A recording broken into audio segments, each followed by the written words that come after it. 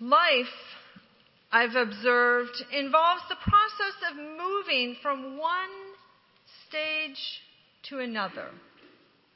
Most dramatically, this occurs when we move from the womb into the world. It continues as we move out of the arms of our parents to the preschool playground. When we move from the middle school cafeteria to the student section of a high school basketball game. As we leave our childhood home and move into our first dorm or apartment. Now, some of us embrace this movement. Life just isn't as exciting if there isn't something to plan for and to experience. And others resist this movement. They defer the changes.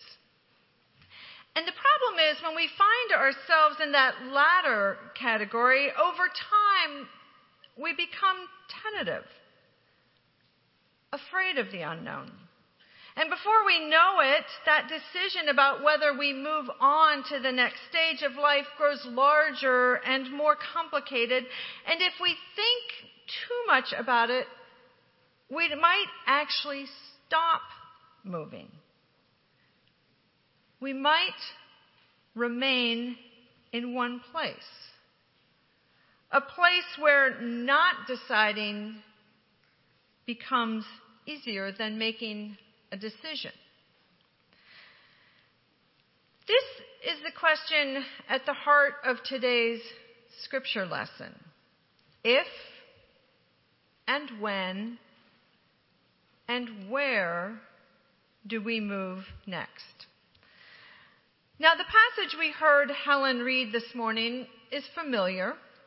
Perhaps you remember it from a Christmas Eve service or a children's pageant. Maybe the words take you back to Charlie Brown's Christmas special, where Linus stands on that bare stage and reads those familiar words. To set the context, Mary and Joseph have left Nazareth, their home to the north, and they've walked 91 miles south to Bethlehem, where Joseph was required to register for a census. Now, according to Apple Maps,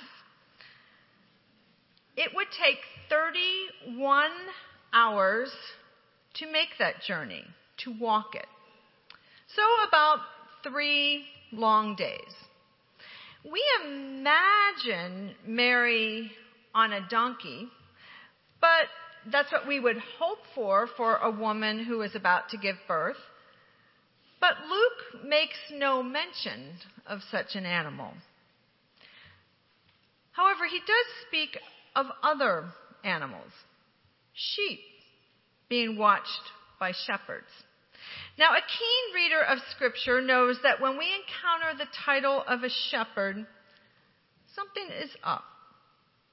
Can you think of other shepherds in Scripture?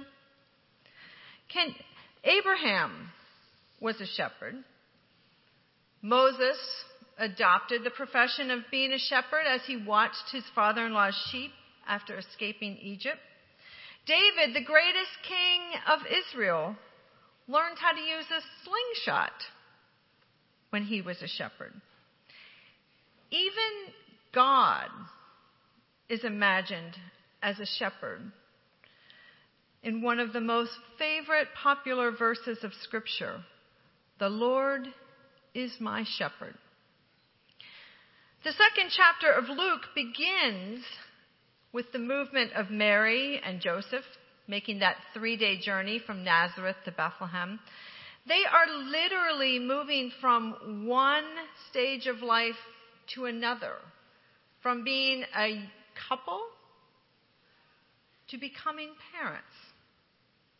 And we see a pivot in our passage as we encounter the shepherds in the field. And unlike the Holy Family, the shepherds are not moving at all. They remain in place.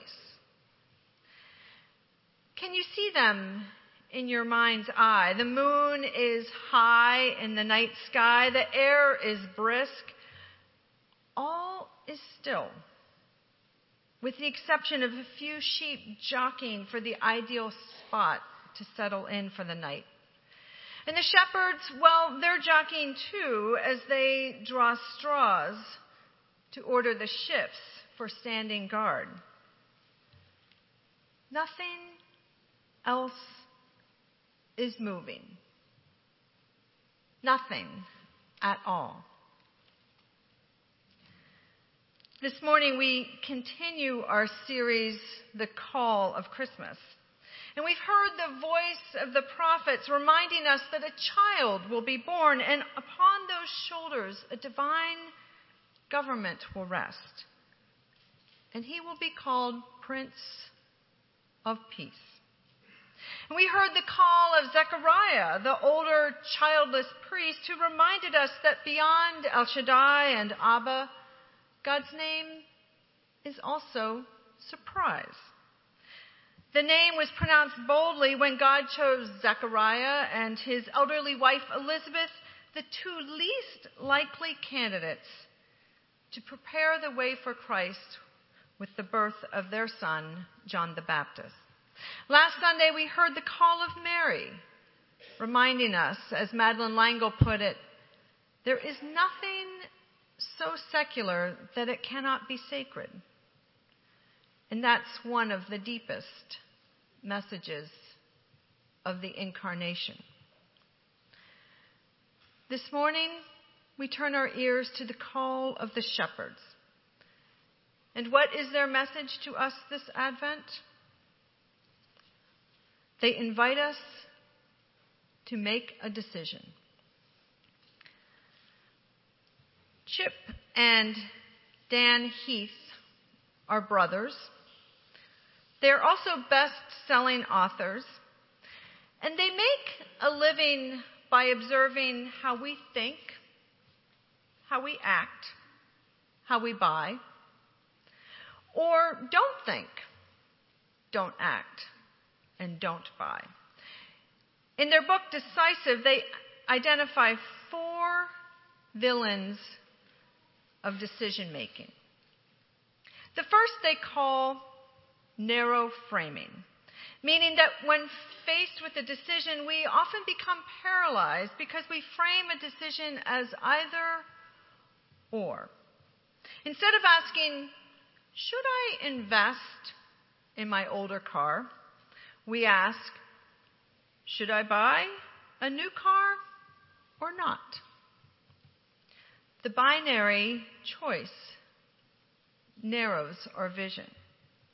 The second villain the Heath brothers identify is what they call confirmation bias. They observe that our normal habit is to develop a quick belief about a situation and then seek out information that bolsters that belief. I don't need to tell you that that villain is alive and well in our politics today. The third villain is short-term emotion. They note that when we have a difficult decision, our feelings churn. We replay the same arguments over and over in our head. We kick up so much emotional dust that we cannot see our way forward. We find ourselves in a spiral when what we need is perspective.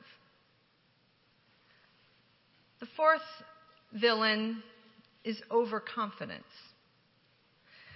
They quote a study that shows that when doctors reckon themselves completely certain about a diagnosis, they were wrong 40% of the time. And when a group of students made estimates that they believed only had a chance of being 1% wrong, they were actually wrong 27% of the time. The conclusion, we have too much confidence in our own predictions and our own decisions. So how do we defeat these villains. In the fields outside Bethlehem, with the solitary moon shining in the ink-black sky, our sheep and shepherds are settled when into their silent night burst a great light. The poet W.H. Auden describes earth's darkness invents the blaze of heaven. Luke depicts it as the glory of the Lord shone around them. On your bulletin cover, an artist's interpretation of that moment is that brilliant lights and voices and song reverse the dark, soundless night. The senses of the sheep and shepherds, keenly tuned to detect danger, sparked with terror. The heads of the sheep frantically turned this way and that, the shepherds' eyes lifted up to the heavens, wondering if the world was ending, which was ironic because that day the world was reborn, beginning anew. The angel said to them, "Do not be afraid. I bring you good news that will bring great joy for all people. For today, in the town of David, a Savior is born to you, and he is the Messiah, the Lord. This will be a sign to you. You will find a baby wrapped in cloths, lying in a manger." So how do we defeat the four villains of decision making? Chip and Dan Heath offer an intriguing strategy. They suggest ladder up. And what do they mean by that? They observe how these four villains keep us on the ground level. They keep our perspective flat. And what paralyzes us from making decisions, from moving from one stage to the next or one location to another, is that we are stuck within our own human vision. But as they suggest, if you can scale up the ladder, you begin to see more and more. Your perspective changes. When the angels had left them and gone into heaven, the shepherds said to one another, "Let us go to Bethlehem and see this thing that has happened." As I spent some time with our biblical text this week, I discovered that the Greek word for "let's go" actually means "let's go through."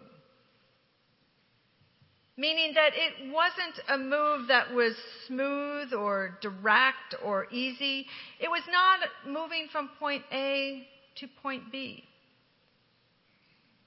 The field had become their home, their familiar place. It was quiet. It was dark. It was lonely. And sure, predators circled at times, but it was a place they knew. And so in order to put one foot in front of the other as they moved to Bethlehem, they first had to go through something. Through a shepherd's version of the four villains. Or in the words of the Heath brothers, they had to ladder up.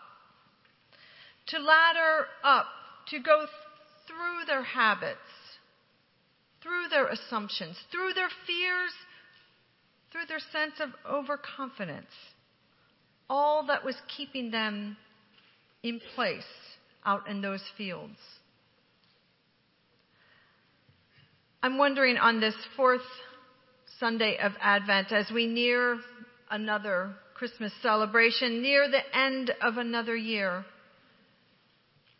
do you find yourself like the shepherds out in the field, not moving, not looking up or beyond, but keeping watch on what is squarely before you?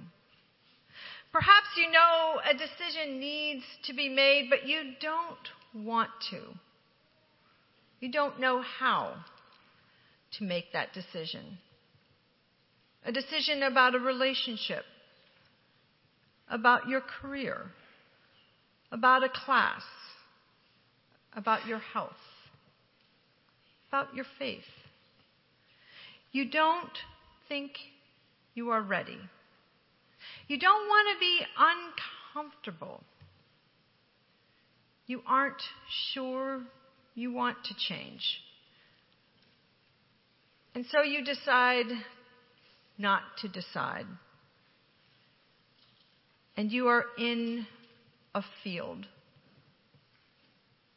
The good news Luke proclaims this morning is that, like the shepherds, we are given an invitation to ladder up, to look up, and to see from that new and heavenly perspective what God is doing. We are invited to go through whatever villain is paralyzing us so that we might see and that we might marvel at what is being born for us today in Bethlehem. In the name of the Father, and of the Son, and of the Holy Spirit. Amen.